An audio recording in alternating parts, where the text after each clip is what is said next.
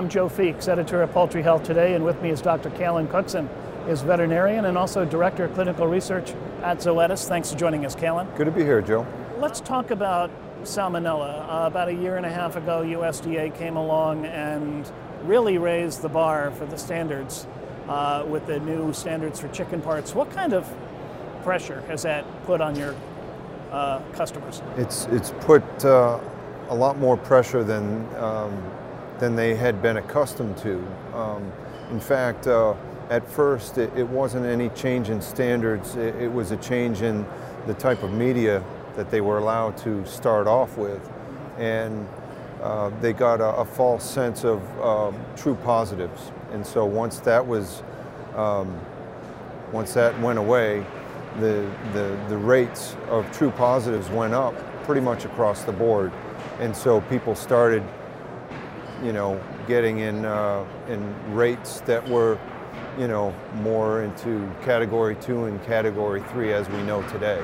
And I mean, most broiler companies, if not all, are vaccinating in the breeder. Is that correct? I would say probably most are vaccinating at least with a live Salmonella, live ST, and many are giving some form of an inactivated product. So where do you decide, or where do you draw the line? When is it a good idea to start vaccinating broilers? Because from some statistics I've seen, it seems like a lot more operations are doing that than even there were a year ago. And that's going back to where people are on a Category 2 or 3 standing.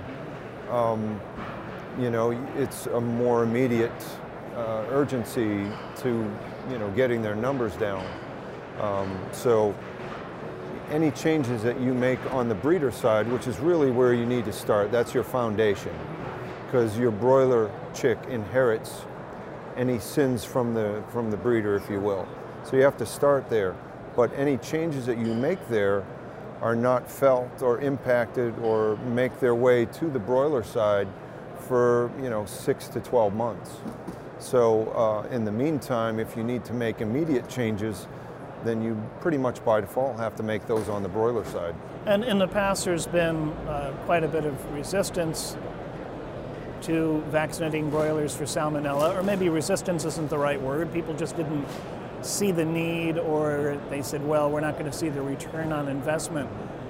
Are people looking at it from a different perspective now? I think it's number one, out of need, but number two, also because now there have been some positive experiences and testimonials to live vaccination. So, the expectation that you can actually affect change by doing that, I think makes a big difference in people being more willing, when properly motivated, to actually implement a program. And the vaccines that are used on the broiler side of the business, they're all live? Correct.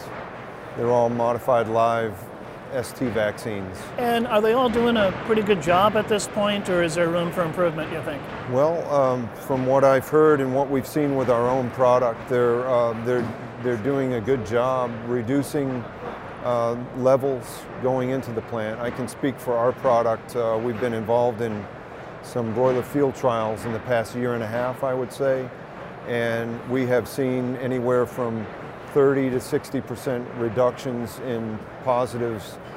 Where we measure is typically at rehang, so pre-evis, which I think gives you a good sense for the loads and incidents coming in with the birds up front. Since live vaccination is on the live side, you want to gauge what those loads are as close to that intervention as you can. What else can broiler operations do to reduce the incidence of Salmonella, or at least lower that pathogen load going into the plant? There are a number of other strategies that are good for just general bird health.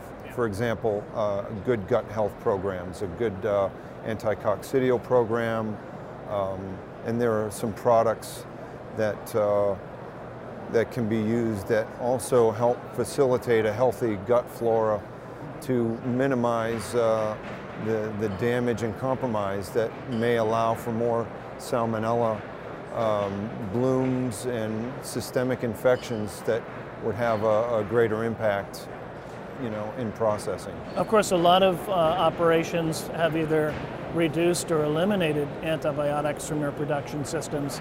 Does that have an impact on Salmonella coming out of the broilers? I think so. And some of this relates back to what I was talking about with gut health. We did a study a couple years ago, and we overlaid Salmonella infection on a necrotic enteritis challenge model.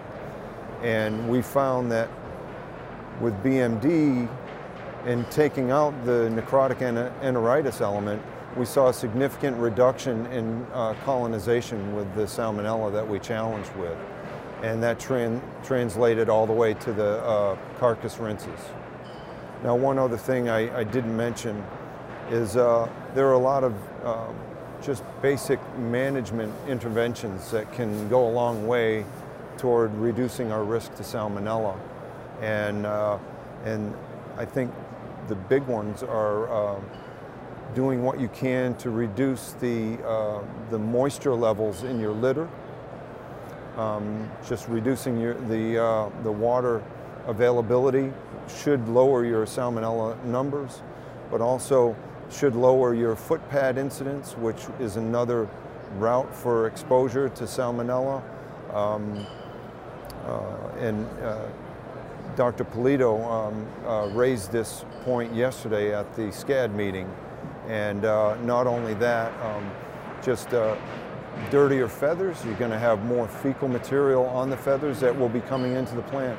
So there's some real basic management concepts that I think can make a really big difference. What are we missing right now in terms of a tool that will help us get even better protection against Salmonella? Is there something that might be in a research pipeline, or is something that you might see as a need for the industry that we currently don't have?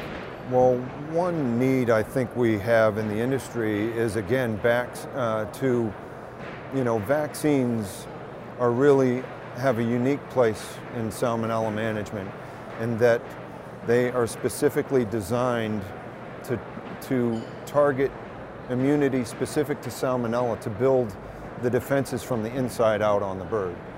And so, and this goes back to the importance of reducing the levels upstream. So when you get that day of age pullet in your broiler breeder operation, hopefully it's clean of Salmonella, and hopefully you can keep the levels of Salmonella exposure to a minimum in its grow-out period.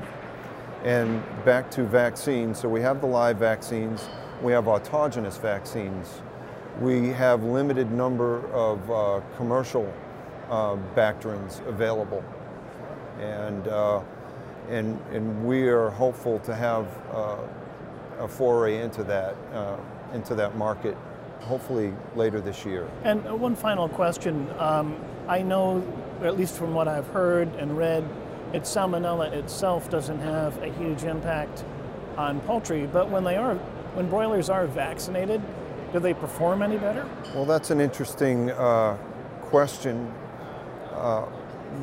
In the field trials that we've conducted in the past year and a half, as well as every one of the broiler pen studies that we've conducted over the past 10, 15 years, we see a performance benefit to vaccinated birds in a challenge situation.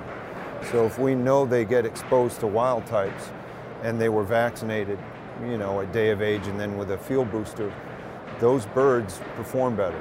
In field trials, we've seen anywhere from 1 to 2 points improved adjusted feed conversion. What do you attribute that to? We do know that if, I've seen studies where if you challenge, for example, with a pathogenic SE at an early age, let's say in the first 3 days, I've seen where you have a suppressed body weight. So it's not all that surprising that a pathogenic gut bacteria could compromise performance. And so vaccination, if it can take the edge off of that, minimize that colonization and that impact, that it could result in an improvement in performance. We've been talking to Callan Cookson. He's a veterinarian and director of clinical research at Zoetis.